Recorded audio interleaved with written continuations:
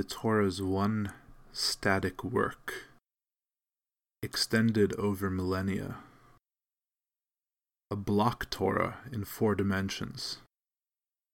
Some part of her is always radical and always relevant. Worldly philosophies crash like flaming meteors into her surface, illuminate some deep cavern, and gutter out.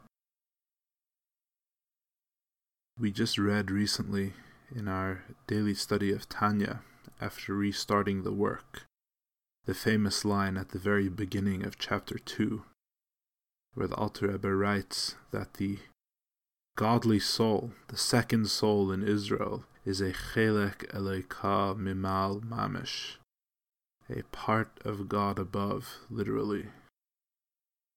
The Alter Rebbe did not invent this concept that the soul is a piece of God, and in fact it's found in both the revealed and the concealed Torah. The Kabbalah Sefer Shefet Tal discusses it at length.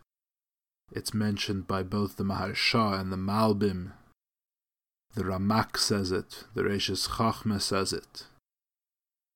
But the Alter Rebbe took it, he made it the central plank of his Hasidic philosophy, a founding principle of his entire work. This is one of the very first things you have to know if you're going to study Hasidus. Now the obvious question that every student of Tanya asks is, how can there be a piece of God? Is God not one? Is he not infinite and absolutely simple? And of course, at that part of the Tanya class, the mashpia, the teacher, will smile, and he will either say there is an explanation, or he will give the explanation. And there are, of course, there's explanations, even though the soul separates into its own being, it's still godly in its very nature. When you hold a piece of the essence of a thing, of the thing itself, then you hold the entire thing. Every part of the apple is just as much apple as every other part of the apple. So too every soul, even though it's a different part with a different precise nature, nevertheless it still in its nature reflects that divine self. There's explanations. But the truth is that in Judaism and other parts of the Torah, we find other explanations for Jewish identity. Even if there is this idea that the soul is a piece of God, it doesn't become the foundation for an entire worldview. It doesn't become the very basis of Jewish identity, We don't say if you have this piece of God, you're Jewish, and if you don't, you're not. The way the Alter Rebbe divides things up at the end of chapter 1 and the beginning of chapter 2 of Tanya. Other parts of the Torah say that Jewish identity is something more akin to ideological commitment. Anyone who is a heretic toward idol worship is called a Jew. Or it's an idea of behavioral commitment. A Jew is expected to behave in certain ways, and if you don't behave in those ways, you're contradicting your own Judaism to an extent.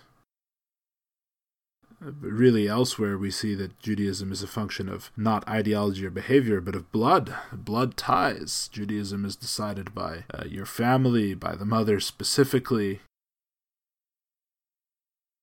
And of course there's an idea of Judaism as a function of communal acceptance. That a Jew functions as one part of the broader Jewish community, as an aspect of the body Judaic, which has the ability to some extent to reject the Jew the way a body can reject an organ transplant. But Hasidus bases Jewish identity around this idea of a Jewish soul. Hasidus is here to rescue the Jewish people from their slumber. Hasidus is the Jew's own name whispered in his ear to wake him up from the slumber of exile. And when we want to wake the Jew up, when we want to rescue him from the dreamlike deceptions and contradictions of this long, dark, confused exile. We wake him up with the idea that he has a piece of God within him. Now, the Torah is never particularly cool. It's never in line with the fads of the day. But on the other hand, it always speaks to our generation, our problems. You learn something in Torah, see no particular application, but you file it away and say, maybe one day I'll understand the relevance of this idea, the way in which it's actually important. And each and every day, this idea of the Chelek Eloka Mimal, of the part of God above, is rendered more and more prescient, more and more brilliant, more and more wise by the happenings of the day. Christian politicians say that they're more Jewish than actual Jews, and religious Jews cheer them on in agreement to some kind of ideological end. On the other side of the aisle, you have certain other Jews saying that anti-Zionist Palestinians are more Jewish than certain other Jews. And there's a whole cohort of Jews who cheer that on. And the sad fact becomes clear that Jewish identity, if it is merely religious or ideological or ritualistic or even familial or even communal, it becomes a toy of the world. It becomes another pawn in the games of the world for people to play with, to be defined in the world's terms. The way of the world is that if you tell it what's most important to a person, if you tell them the person's deepest allegiances, the things that they care about most deeply, the world's response is, well, how can I manipulate that? What system does that fit into? And how can I play that system or use that system to my advantage? This is not a cynical reading of the world. This is inherent to worldly wisdom, as we've discussed in this space before. That's the system of Yesh. That's the system of Tachbulos. That's the system in which everything has a finite nature, a nature that the mind can understand. And if it can be understood in context of other natures. And you can see how those natures fit together. And you can begin to manipulate, you can begin to poke here and prod there and redefine this and recontextualize that. And all of a sudden, Jewish identity becomes another thing that you can use for your cause, to your own personal benefit or your own personal detriment. The world wants more than anything else to say that a Jew is defined by the world. This is the first Rashi on Chumash. Rashi says that the nations will come and say, Listim atem, you're thieves, you've stolen the land. In other words, if you Jews think that you have a piece of our world of worldly definitions, our mundane, ungodly reality, then you must be lying, because the Jews are meant to be the chosen people of God. The world points out the tension between the Jews' alleged divine nature and the Jews' involvement in worldly affairs.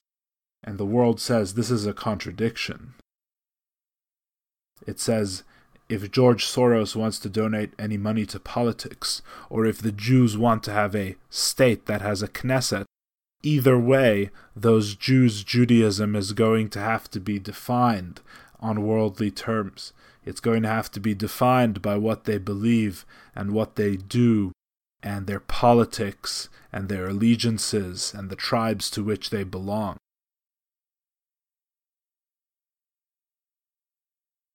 Chassidus cuts through this thicket. It cut through it right from the beginning. It said that if a Jew is going to make his or her way through this world and not become totally worldly, not become totally corrupted by the world, not become defined by the world, then the Jew has to realize that they are Jewish by dint of God, not by dint of themselves or their own understanding. How can godliness be removed from a single Jew? And the answer is no one can remove God.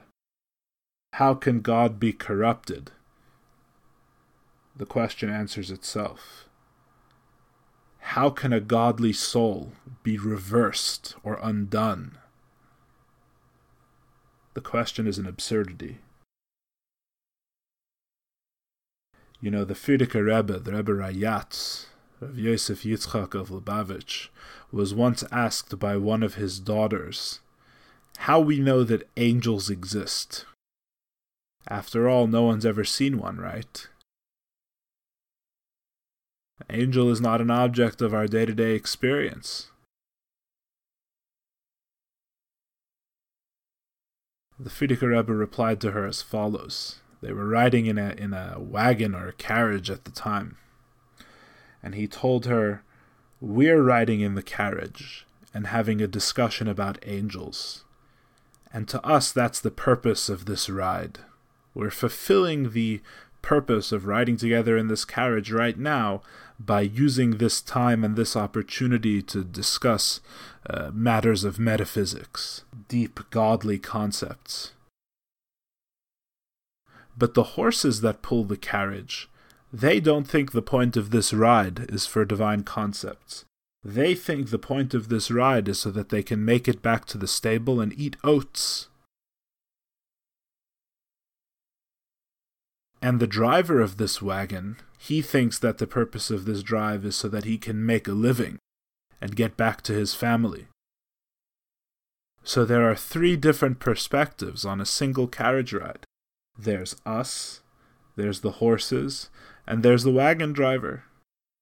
Now tell me, the Rebbe asked his daughter, just because the horses are thinking about oats, does that lessen the significance of our discussion about angels?